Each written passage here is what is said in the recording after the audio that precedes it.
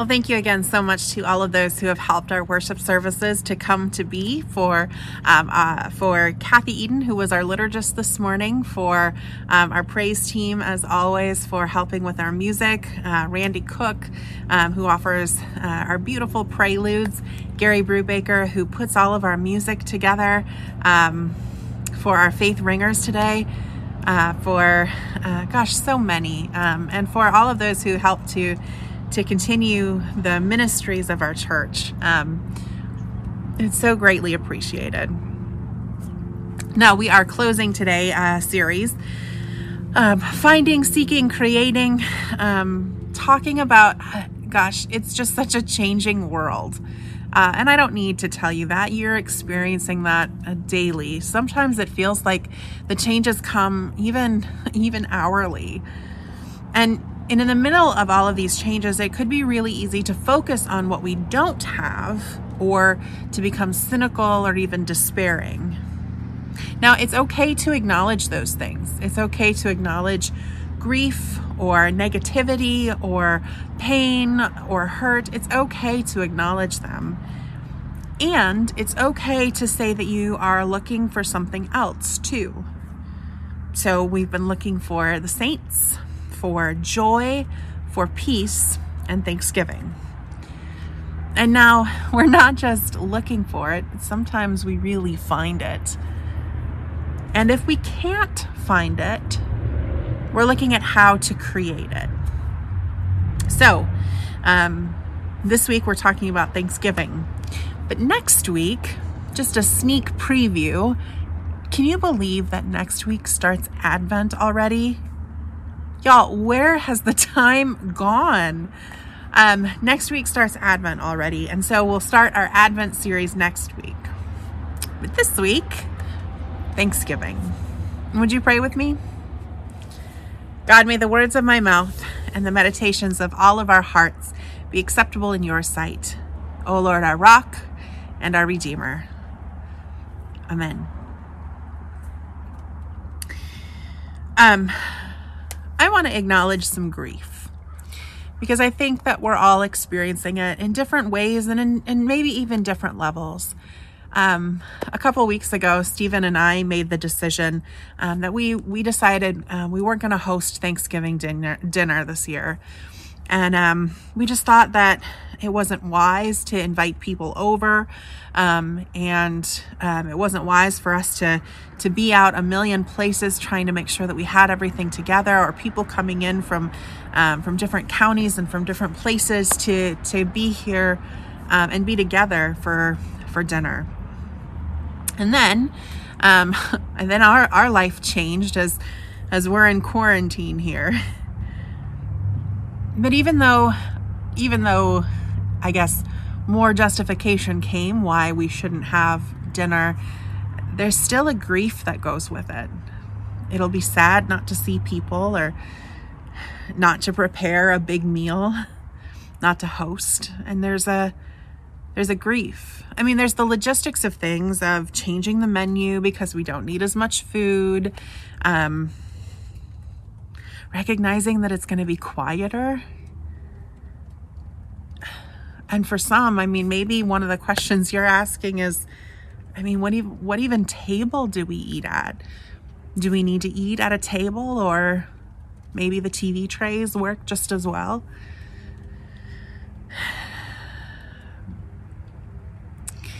And in the middle of some of those changing decisions and changes and grief about what may not be this year, it may not feel like a very thankful moment. It might be hard this year.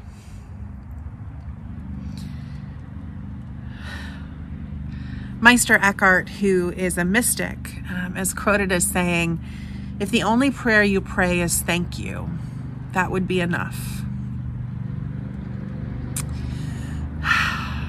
Thank you.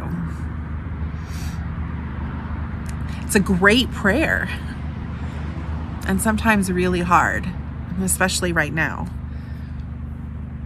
And so thankfulness, gratitude, it really starts in the heart. It starts within us. as we breathe in gratitude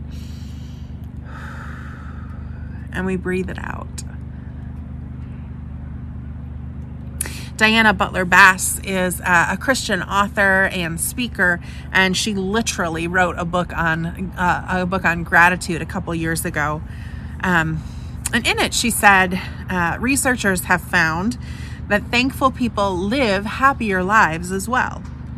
They're more attentive to pleasure, experience less envy, are more contented, and retain good memories of the past easily.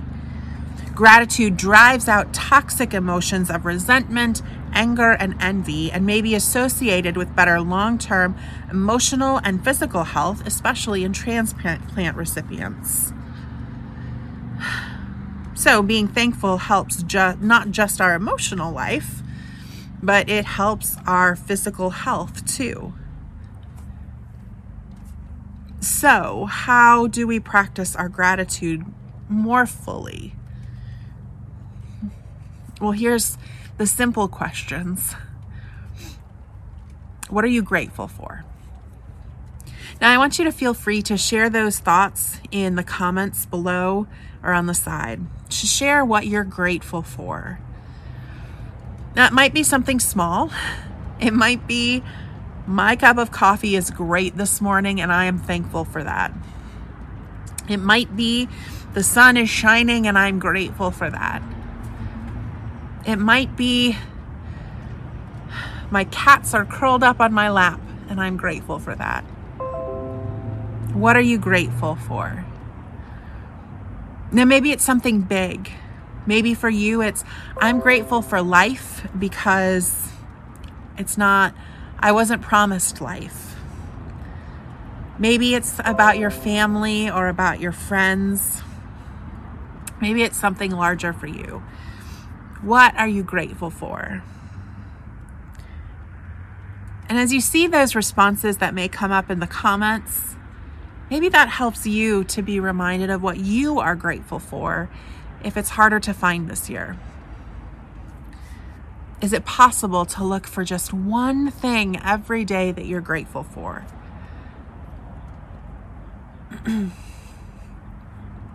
As we look at our scripture passage for today, in all of Paul's letters that he writes, he always includes some sort of thanks.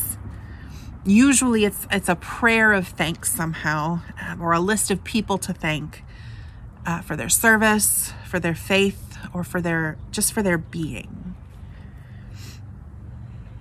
As a response to his thankfulness, he offers a prayer for the people in this letter. I pray that the God of our Lord Jesus Christ, the Father of glory, may give you a spirit of wisdom and revelation as you come to know him, so that with the eyes of your heart enlightened, you may know what is the hope to which he has called you. With the eyes of the heart opened, you may know the heart of God, the hope of God. With the eyes of your heart enlightened, you may know the hope of God. Is that beautiful or what?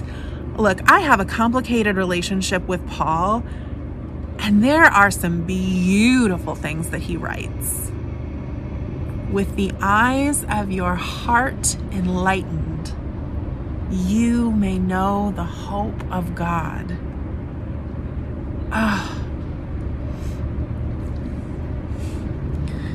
Sometimes it takes a prayer for us to open our hearts to see the hope that's around us.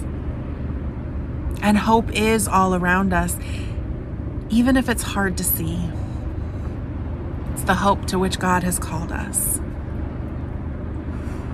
You've all probably heard the quote or the story from Mr. Rogers when he said, when I was a boy and I would see scary things in the news, my mother would say to me, look for the helpers. You will always find people who are helping. So who are the helpers? And how can you be one of the helpers?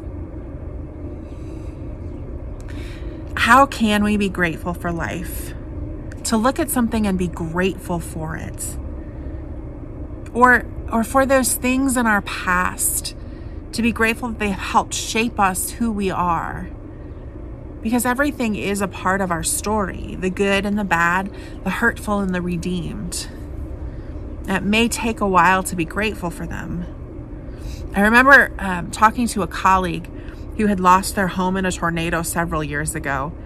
And as they were talking about how they were feeling and what had happened, the person who had lost everything said,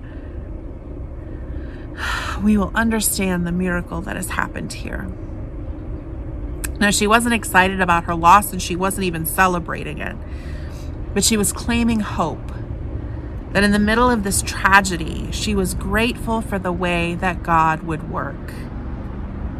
And not just God, but all of God's helpers. Look for the helpers.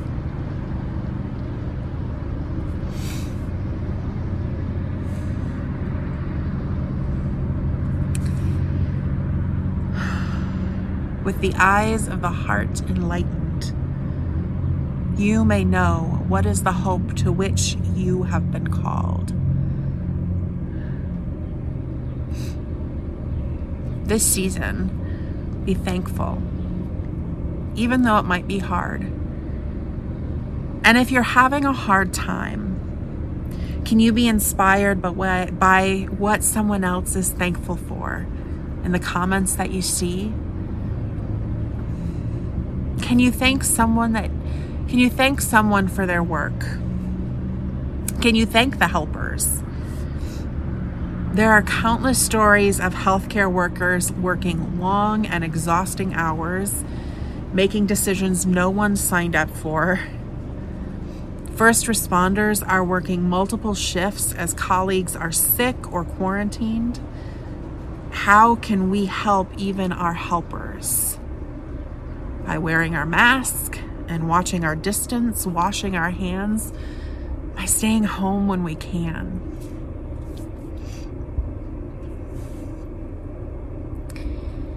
In a world where one might find it hard to be thankful, can we at least show our thanks to others? Perhaps this Thanksgiving, can you purchase a pie or a dessert from a local business to send to a hospital or to an urgent care clinic? Maybe you can order pizza for your local fire station. Can you send some fruit to your children or your grandchildren's teachers? Can you invite your children or your grandchildren to draw or color pictures for nursing home staff? If you're on social media, make a public post thanking someone. And if you see a post thanking someone, can you like it? A phone call or a text to tell someone that you appreciate them. Stephen and I leave little treats in our mailbox for our postal workers just about every day, just to tell them thank you. Sometimes showing a thank you makes you more grateful too. It could be the prayer that opens your heart up to the hope around you. It could also be the prayer that opens up someone else's heart.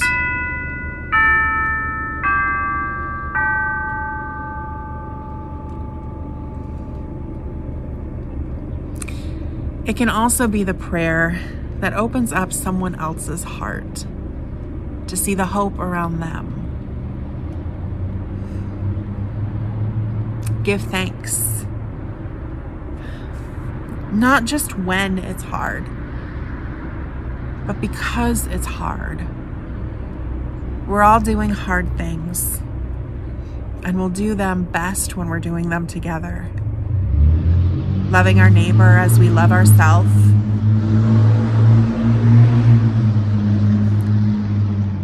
Opening our hearts to the hope around all of us.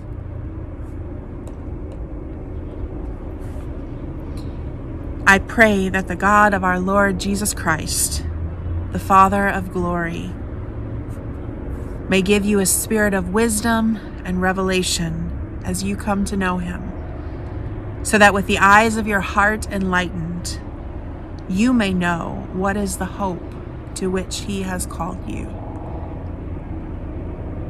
Amen.